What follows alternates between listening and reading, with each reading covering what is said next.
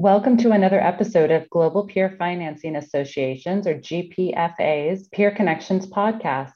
We're excited to share with you today a fireside chat on the genesis of Global Peer Financing Association that occurred in December of 2020, a few months ago, during CAIP's Virtual Forum series. The discussion was led by Charles Quintal and included GPFA founding members Robert Gubbe from Hoop, Dan Kiefer from CalPERS, and Lisa Mantella from Osler.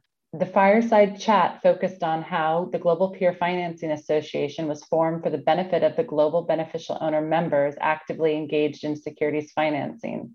We hope you enjoy the discussion. Let's meet our speakers. First, we welcome Robert Gubbe, Assistant Vice President, Collateral Management, Fixed Income and Derivatives at the Healthcare of Ontario Pension Plan. Robert is joined by Dan Kiefer, Investment Manager, California Public Employees Retirement System, CalPERS, and Lisa Mantella, a Partner, Banking and Financial Services of Osler, Hoskin, Harcourt, LLP. And moderating today's fireside chat is a good friend, Charles Quintal. He's the President and Retirement Committee, Assembly of Quebec Catholic Bishops. Charles, and our honored fireside chat guests, the virtual stage is yours. Thank you very much. I'm going to introduce Robert Gubbe, who's actually the chairman and also the founder of the GPFA. So Robert, thanks for joining in today. When we decided to start this association that includes a number of large institutional investors, what was your vision? Before I address that question, maybe I just take a couple seconds to introduce myself. I'm Sure. Robert Gubbe. I work for the Healthcare of Ontario Pension Plan. I joined Hoop at 2000. The plan was about 12 billion at the time. Today, almost 21 years later, we are at about 101 billion. And at Hoop, we employed a liability-driven investment strategy. We employed that strategy back in 2007. So in a lot of ways, we have a lot of bonds and we are very large user of derivatives in our toolkit. And my role at Hoop, my job is really truly to manage a balance sheet. When I think about managing a balance sheet, we look to optimize balance sheet. And once our balance sheet is optimized, we look to lend that balance sheet out and create alpha as well. So anyway, just a small background about myself. But in terms of the GPFA and how it was started, and Dan will get a chance to add on to this point, but I've been going to conferences for the last 12 years, beneficial owner conferences. And every year we meet in Florida or California, wherever it is. And we have these sessions where there's custodian banks, there's a lot of market participants, and then there's a small breakout session where the buy side get to speak with each other and try to talk about what's going on and what they see is needed in the industry. And we start building trust with Dan at CalPERS, and among Dan, which is CalPERS, Ohio, SWIP. So all these pension plans start getting together, and we start realizing, well, hey, we actually have all the assets on our balance sheet, and the industry is built in such a way that the buy side is forced to go down a certain path. And we say, hey, why don't we take this situation here and we could come together, share network, share knowledge, shape the industry, set new standards, lobby different activities within the industry, and figure out a way how we could do peer-to-peer trading. And that genesis started back in 2008 for me. Probably will pass it on to Dan to maybe introduce himself and say his part before we go into more in-depth discussions. Yeah, thank you, Rob. So I've been with CalPERS going on 28 years.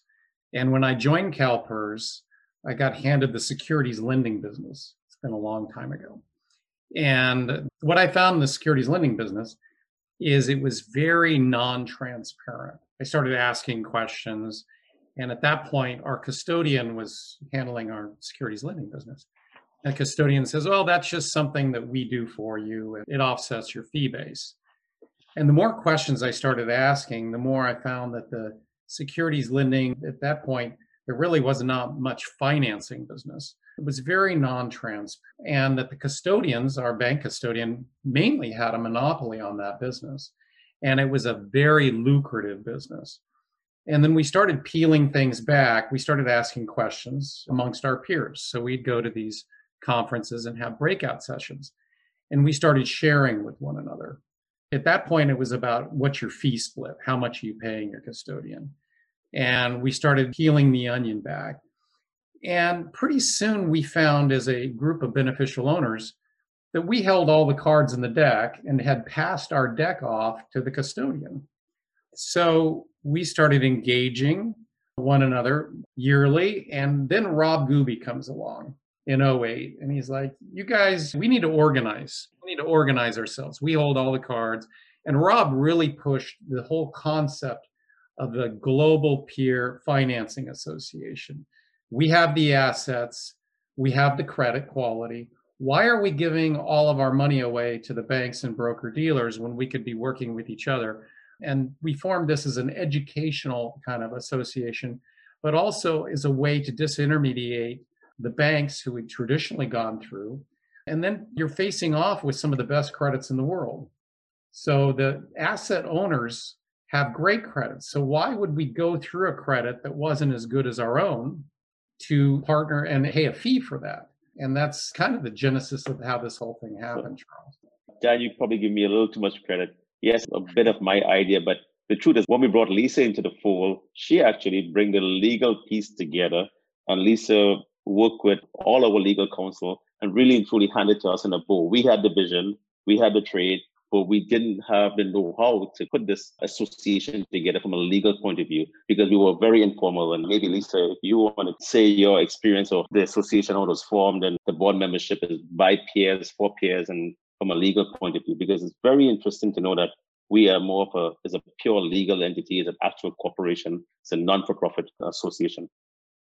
Thanks for that, Rob. So Rob is giving me a lot of credit, but he's actually the mastermind behind all of this. As anyone who knows Rob knows that he is a mastermind.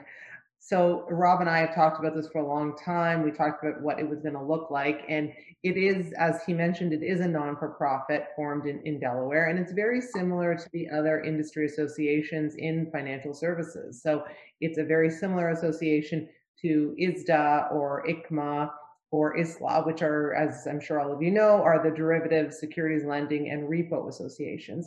And the idea behind the association is that it really is for peers, run by peers. There is a board of directors, which all of the founding members are part of, and everything is very transparent. And the goal of the association really is an educational goal, a goal to make sure that there is a foundation, there is infrastructure for the peers to be able to trade with each other and not just through an agent lender. So that's sort of the genesis of how this came up. And, we've worked for a long time to get it going. There were a number of challenges in terms of how to set it up, but, it's taken us a couple of years, but we're finally now here and we're up and running. And I think everyone's very excited about that. There's a lot of opportunities here.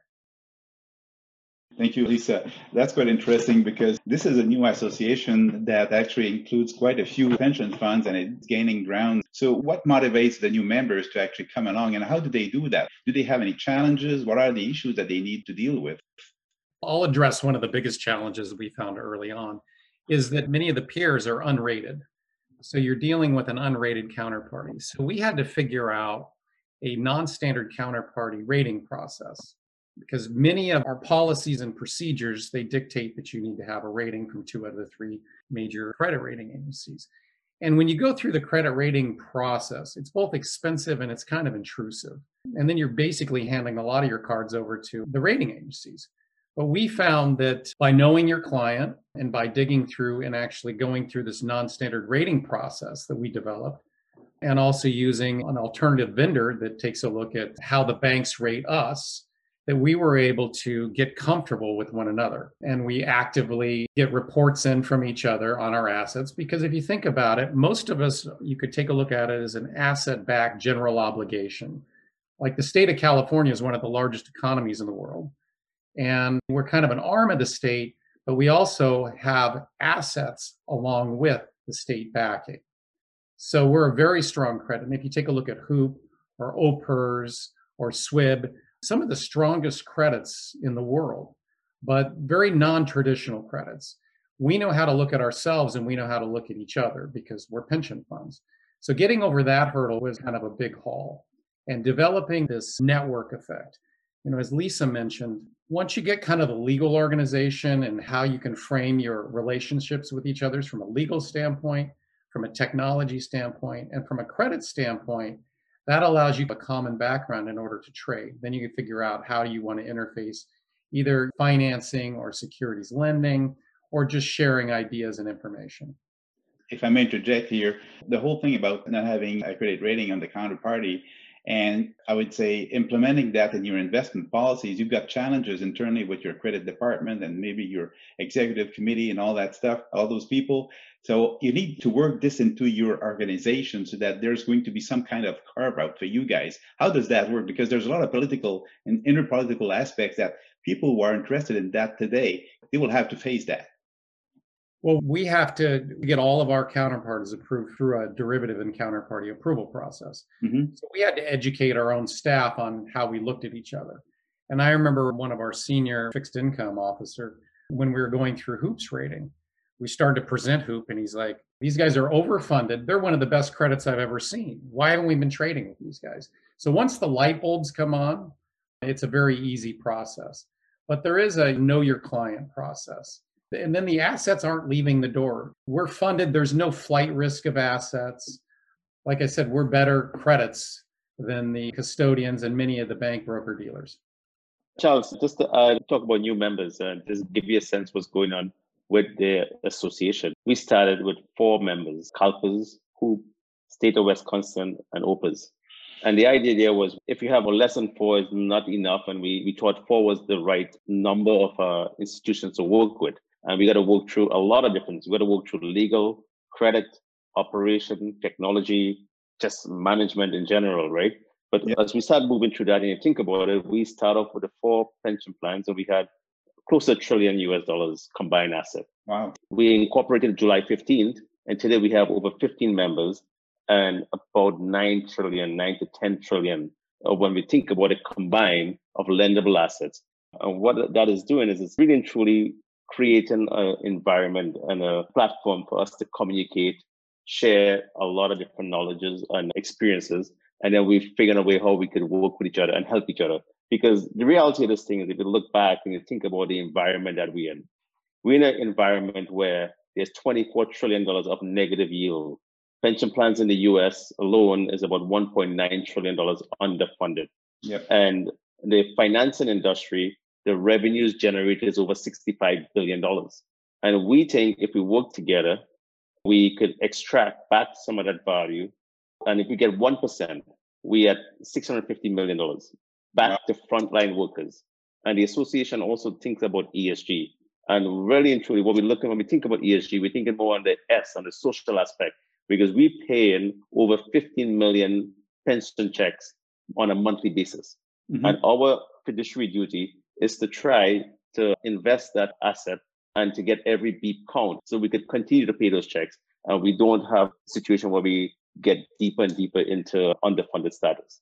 And that's kind of like the genesis and what is driving. And the idea of, from Hoop perspective and from the GPFA perspective, every beat matter and every cent matter. We got to have to try to get that back into our hands. And we really and truly think about from a global perspective, we want our pensioners and our old age citizens to retire with dignity. And how we do that is by investing smartly and trying to figure out ways to get back those assets and revenues back to the beneficial owners. That's really interesting because what you're saying, in other words, is that before getting into the GPFA could be, and I hate to use this expression, kind of an autopilot, but basically what you are doing is that really lifting up the hood and see where you can gain efficiencies basically in the process. So and I agree with that. In the past, and I think more so in the US, and maybe Dan could speak to it, and if it's at comparing pension plans in different parts of the world, in the US, they're very much hands-off. CalPERS is not. And in Canada, I think the pension plans in Canada is probably leading, where we are real investment managers. And we look to hire a lot of different seasoned professionals. And within that process, we find a way to decode or disintermediate or figure out where we could add value. And then really and truly looking to add value all the time. And part of the reason thinking about global, we have members from Australia, the UK, US, and we will really and truly want to share experiences and then figure out the best of breed and implement it within our system or within the group. Dan, you want to make a comment on the US pension systems compared to like what the Canadian and stuff like that? Well, our Canadian peers have always been very sophisticated, and the securities lending business in the US has mainly been treated, or historically been treated, as kind of a back office operational business. But going forward, as pension funds age, and return hurdles become more difficult to meet, you have to look at many different ways in order to meet your returns. And as Rob was saying, just this disintermediation, trading with each other. And if you think about it from an efficiency frontier curve, the more opportunities you have on that efficiency frontier curve, you're actually moving up and out on the efficiency frontier curve.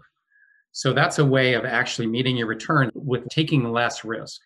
So you actually take less risk and increase your return base by increasing the number of participants that you can trade with. So I think that's a big key to this, is being able to know who you're trading with and kind of de-risking and increasing your return opportunity. That makes a good point. Know who you're trading with. In order to know who you're trading with, we go through the credit rating process and we do all the risk work, but there's a legal component that we need to have. Maybe, Lisa, if you just want to talk about the legal documents, without the legal docs, you can't trade. I think this is for the audience to have an idea of what is required from a legal perspective.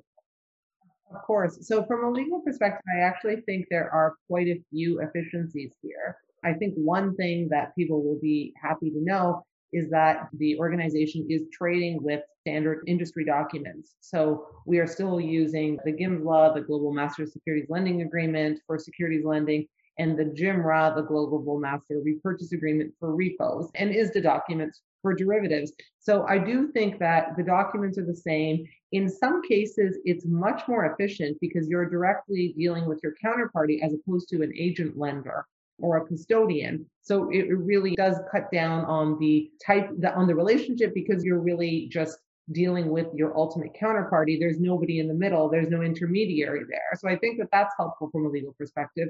And then the other thing is that the organization, we are working on a technology solution. And I do think, we've seen some of this stuff. ISDA has a solution and that's moving towards being all technology based. And I think the entire industry in derivatives and in sec lending and in repos could all work there. So that is something that we are thinking about. As everyone knows, I'm sure you're aware, negotiating these legal documents does take a long time. There's a lot of backlog. For some reason, both in securities lending and in repos, there seems to be a big learning curve. It seems to take longer than it necessarily should. In my mind, there's no reason why these documents should take months to negotiate, but they do for some reason. So we're hoping that we can come up as an industry with a technology solution that makes a lot of this a lot easier for people, so that there's efficiencies there, and then we can start trading as opposed to negotiating all of these legal forms. So what you'll be coming with is that set of standard documents, which I believe you probably have at this point in time. Is that correct? We are still using all of the industry standard documents, but I think that there's some work being done to moving some of those to online, if that's a possibility. I think there are opportunities there to move this all online and to be done much quicker and much easier. So that's good. And a potential new member then could have access to these documents, but as technology evolves, then they will have access to a flow type of trade that will be much easier to actually get done, right? Yes. That's right. I think nobody likes to negotiate these documents for months and months at a time. That really shouldn't be what's happening here. So we're working towards making that as efficient as possible to get deals done, as trades done as quickly as possible. So basically, you draw expertise from the existing documents, in the existing industry standard documents, but basically we have adapted those documents to the GPFA. Is that correct? We haven't adapted them to the GPFA, but we're looking at solutions there. We're not quite there yet, but we're progressing. That's one of our objectives, and these objectives take a long time to get done. But once you have a goal and you start working towards it, we could potentially get there. And maybe if I just take a step back and think about the GPFA as a whole and some of the objectives. Yes, networking is one, but we're looking at how we can impact the market infrastructure overall and what type of changes we need to make from a market structure point of view, infrastructure point of view. Yeah. How do we think about credit? Dan talked a lot about credit, and we talk about the different ways we as a buy-side community think about credit, and we're going to try to formalize that and come up with best practices and make it easier for all of us to deal with each other. Same from a legal perspective as well. Lisa is going to help us out with that.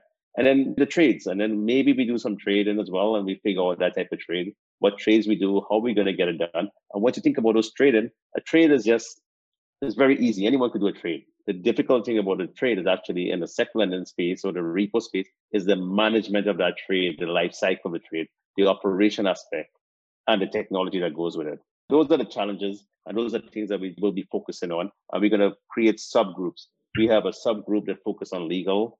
We have a subgroup that's going to be running ESG, a subgroup that focusing on global macro thinking. And these are all buy-side perspective. The agenda is not driven by vendors or other market participants. It's driven by real money account. Circling back to Dan's comment about the lucrative business, for lack of a better word, that the custodian banks had, between the two, they did provide some services and they did provide some technological platform. So all of a sudden, this within the association, this seems to disappear. So, for instance, there are a number of issues to be addressed so that you can actually do that together. And one burning question I have in mind: how do you manage the collateral in both ways? Well, the one thing I want to get back to is there's a saying that we came on early on that we're better together. And we have about 100 years of experience amongst the four people, the founding members. So the collateral schedules is very simple. These are bilateral trades, and they basically a traditional collateral schedule. So operationally, it can be done a variety of ways, depending on entity that's involved in the trade or who's pairing off on the trade. Rob has the ability to do bilateral. He marks everything internally, and he can basically take almost any collateral set. There's other people that have more difficulty with different collateral sets. We outsource our operational backend, our securities lending operational backend, to a company called ESEC Lending that we've used for years. So that makes it easier for us. They can interface with other members. Other members, they might want to use somebody else. So we want to not make the back end a hurdle or a stumbling block for people, but we try to understand everyone's limitations and work around those limitations. So it's mainly a better together model. It's a Dan point about limitations. And if you think about the challenges, not just for GPFA, but in terms of buy-side community, in order to run a financing business, secondary and repo business, there's about 4 or 5 big challenges you got to overcome. First, you have to have management support. If you don't have your management support, then you just can't get anywhere. I was lucky I had the management support, and I'm still lucky I have management support. The second thing you need is really good legal infrastructure and credit and risk work. You either do it internally or you outsource it. We tend to use both when it comes to legal. We insource and we outsource some of the work as well, some of the legal contracts. And you also have to have a lot of different counterparties to deal with. In my case, Hoop did over 300 agreements in the last 12 years. So we talk about management support, legal. The other important aspect is operation. You need to have the operation capabilities to support these trades. And Dan's solution, or CalPERS solution, is to outsource. Hoop solution, we had a different model where we insource. And again, that's just the compare and contrast with the US pension plan and the Canadian pension plan. So we insource that activity. And the last piece that is very important is technology. And you could buy the solution, or you could outsource a solution. And again, who choose to build the technology in-house? And potentially we might even share it with other pension plans at the right time. Everything is about the time and how much more we want to invest in the business. But we probably say we build a world-class collateral management system in-house. That's interesting. It's as if you had a collateral management system hotel, if I can say so, for new members to actually jump in and actually be an active trader, of course, with the proper legal contractual framework so that it could work well. If we get back to the legal aspect, Lisa, so what else do we need to cover up? I was listening, you had a great interview with Hoop's legal counsel there on the GPFA website, and we're drawing a parallel between the existing agreements, between the UK agreements and the New York-based law agreement. Can you just speak about these different agreements and how this GPFA all fits in, with respect to the own agreement that they will have to design? Sure, absolutely. So I think I did mention this in the podcast with Hoop, which I welcome anyone to listen to. I do think that it's a very simple solution from a legal perspective, because I think that all that is changing from going to sort of an agency model to our peer model is really who you're trading with. So instead of having a principal agency relationship where the custodian bank is trading on your behalf, you're trading directly with your counterparty. So in a lot of ways, that's a lot simpler because you are negotiating the documents directly with that counterparty. And as you mentioned, Charles, we are using standard form documents. We're using the GIMS law, which is for securities lending. We're using the JIMRA for repos, or the master repurchase agreement, the MRA. And these are all agreements that I think everyone is familiar with. And so none of that is really changing. It's just a matter of who you are negotiating it with. and there's not the intermediary involved anymore. You're doing it directly with the other members. So in a lot of ways, in my view, I do think it's becoming simpler from a legal perspective as to more difficult. Could I just add one point to Lisa comment and think about when we think about the GPFA, it's not just about dealing on a bilateral basis on when you think about financing. There's a different route to market in the second lending space. The traditional way is have your agent lend and lend your securities, and that's what is done for years, and that's fine.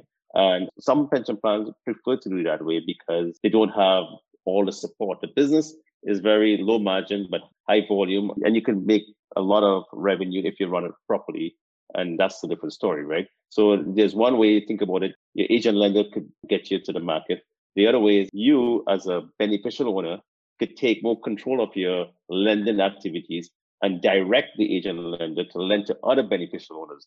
And that is another step up or another area of getting into this peer-to-peer world where then you have the agent lender lending the securities out for you. You could think about it another way as well. You could have like what Dan uses. He uses a third-party lender who does the operation and lending. And in my case, when I deal with Dan, I trade through ESEC lending. And I don't know if it's ultimate, but the other way you think about it, if you insource the operation, then you could do bilateral. And at least they made a point, well, you don't need any intermediaries and it's easier to get the legal work done, but there's a trade-off. It's probably easier legally, but it's more difficult operationally. So we got to think about the trade-off. And there's also a hybrid system. I mean, for our cash desk, we could deal directly, just like Rob does. And through our SEC lending agreement, we can outsource. So you can choose what you outsource or insource. So what ends up happening with this is it creates flexibility and it creates multiple ways to improve your revenues over time and improve your opportunities. You know, one of the things that you both said, Dan, or we addressed it differently. Dan, you were saying that, yes, of course, the custodian banks were having a lucrative business on one side. Robert, you said, we can grow these assets and being more efficient and extract more value. If I was using banking terms to say this, it's as if you were creating fee business, basically, rather than investment business. The way you're trading that and the way you're becoming more efficient. Does that make sense, saying it like that? When I started the conversation, I said we're a liability-driven investing fund. When we think about liability-driven investing, we have two portfolios at the highest level. A liability hedge portfolio, and that portfolio hedges a liability. And we have another portfolio that does return-seeking activities, and that is an alpha-generating portfolio.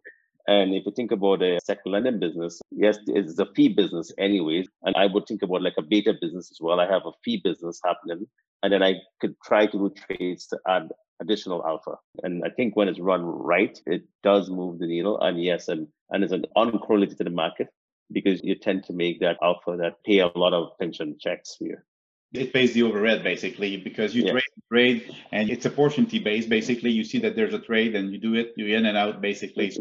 It's almost like playing golf, right? You're playing best ball. There's one guy who can hit it 175 down the middle, and then maybe we get a 200 and the next guy going to swing. So in our business, it's golf, best ball, hit it down 175, 200 down the middle. You get one in the fairway. Then the guys could take risks and take other trades on. But and most of the business that we do, all the business that we do is all collateralized business. Yeah. And you really and truly only have a mark to market to worry about on a daily basis. And all the CSAs are all zero threshold CSAs, or the haircuts are appropriate to deal with pension plans. And pension plans doesn't really go belly up or whatever, like another market participant does. So in our case, we feel very secure dealing with peers, and we could choose to deal with a peer in multiple different ways. And it's not about cutting off the middleman, but it's about thinking about expanse, be more inclusive. And the truth is, some of these market participants, it's too expensive for them to do regular GC business, and they prefer buy side to deal with each other because the capital charge for a GC trade that is making 10 or 12 beeps is not worth it to put it in their balance sheet. Yep. And as a pension plans, as we do those simple trades, and then we can get more sophisticated with time. Well, I like your best ball illusion, because if I'm a small pension plan, which is less sophisticated than the CalPERS of this world or the hoops of this world, all of a sudden I'd like to get on this trade. I like to see how I can optimize my balance sheet and get the same juicy return. So how am I to be comfortable with the members in an association like that? Should I be concerned about the rogue traders that could take advantage of myself, or as a smaller, less sophisticated pension fund? How should I look at that? So When you take a look at pension funds, I mean, pension funds have long-term time horizons. We are a multi-generational pension fund. So when you're squaring off with another pension fund and you have a legal document, you don't have a legal document with some rogue trader. The documentation that's signed is basically you have a counterparty on the other side of that trade. So you don't have rogue traders, and you have civil servants on the other end, and you have an alignment of interests. The pension funds, they're more closely aligned with each other than working with the street. How are we aligned with the street? The intention of the association is to educate, to pay pension checks, and we have the similar goals. Our goal is to raise cash, which we collect pension checks every month from our pension of our employees and or for members, and then we pay those pension checks out. So it's a line, and we have a fiduciary duty, and these trades are not market-driven, market risk trade, is a counterparty risk, really. So I don't think it's going to happen, and that's not the intention whatsoever within the group. And I'd like to circle back with Lisa. Lisa, you're legal counsel to the association. So are you in a kind of a conflict of interest? I'm not saying that badly. Should a client go to you and say, I want to join in, and I want to use your legal services, how would that work?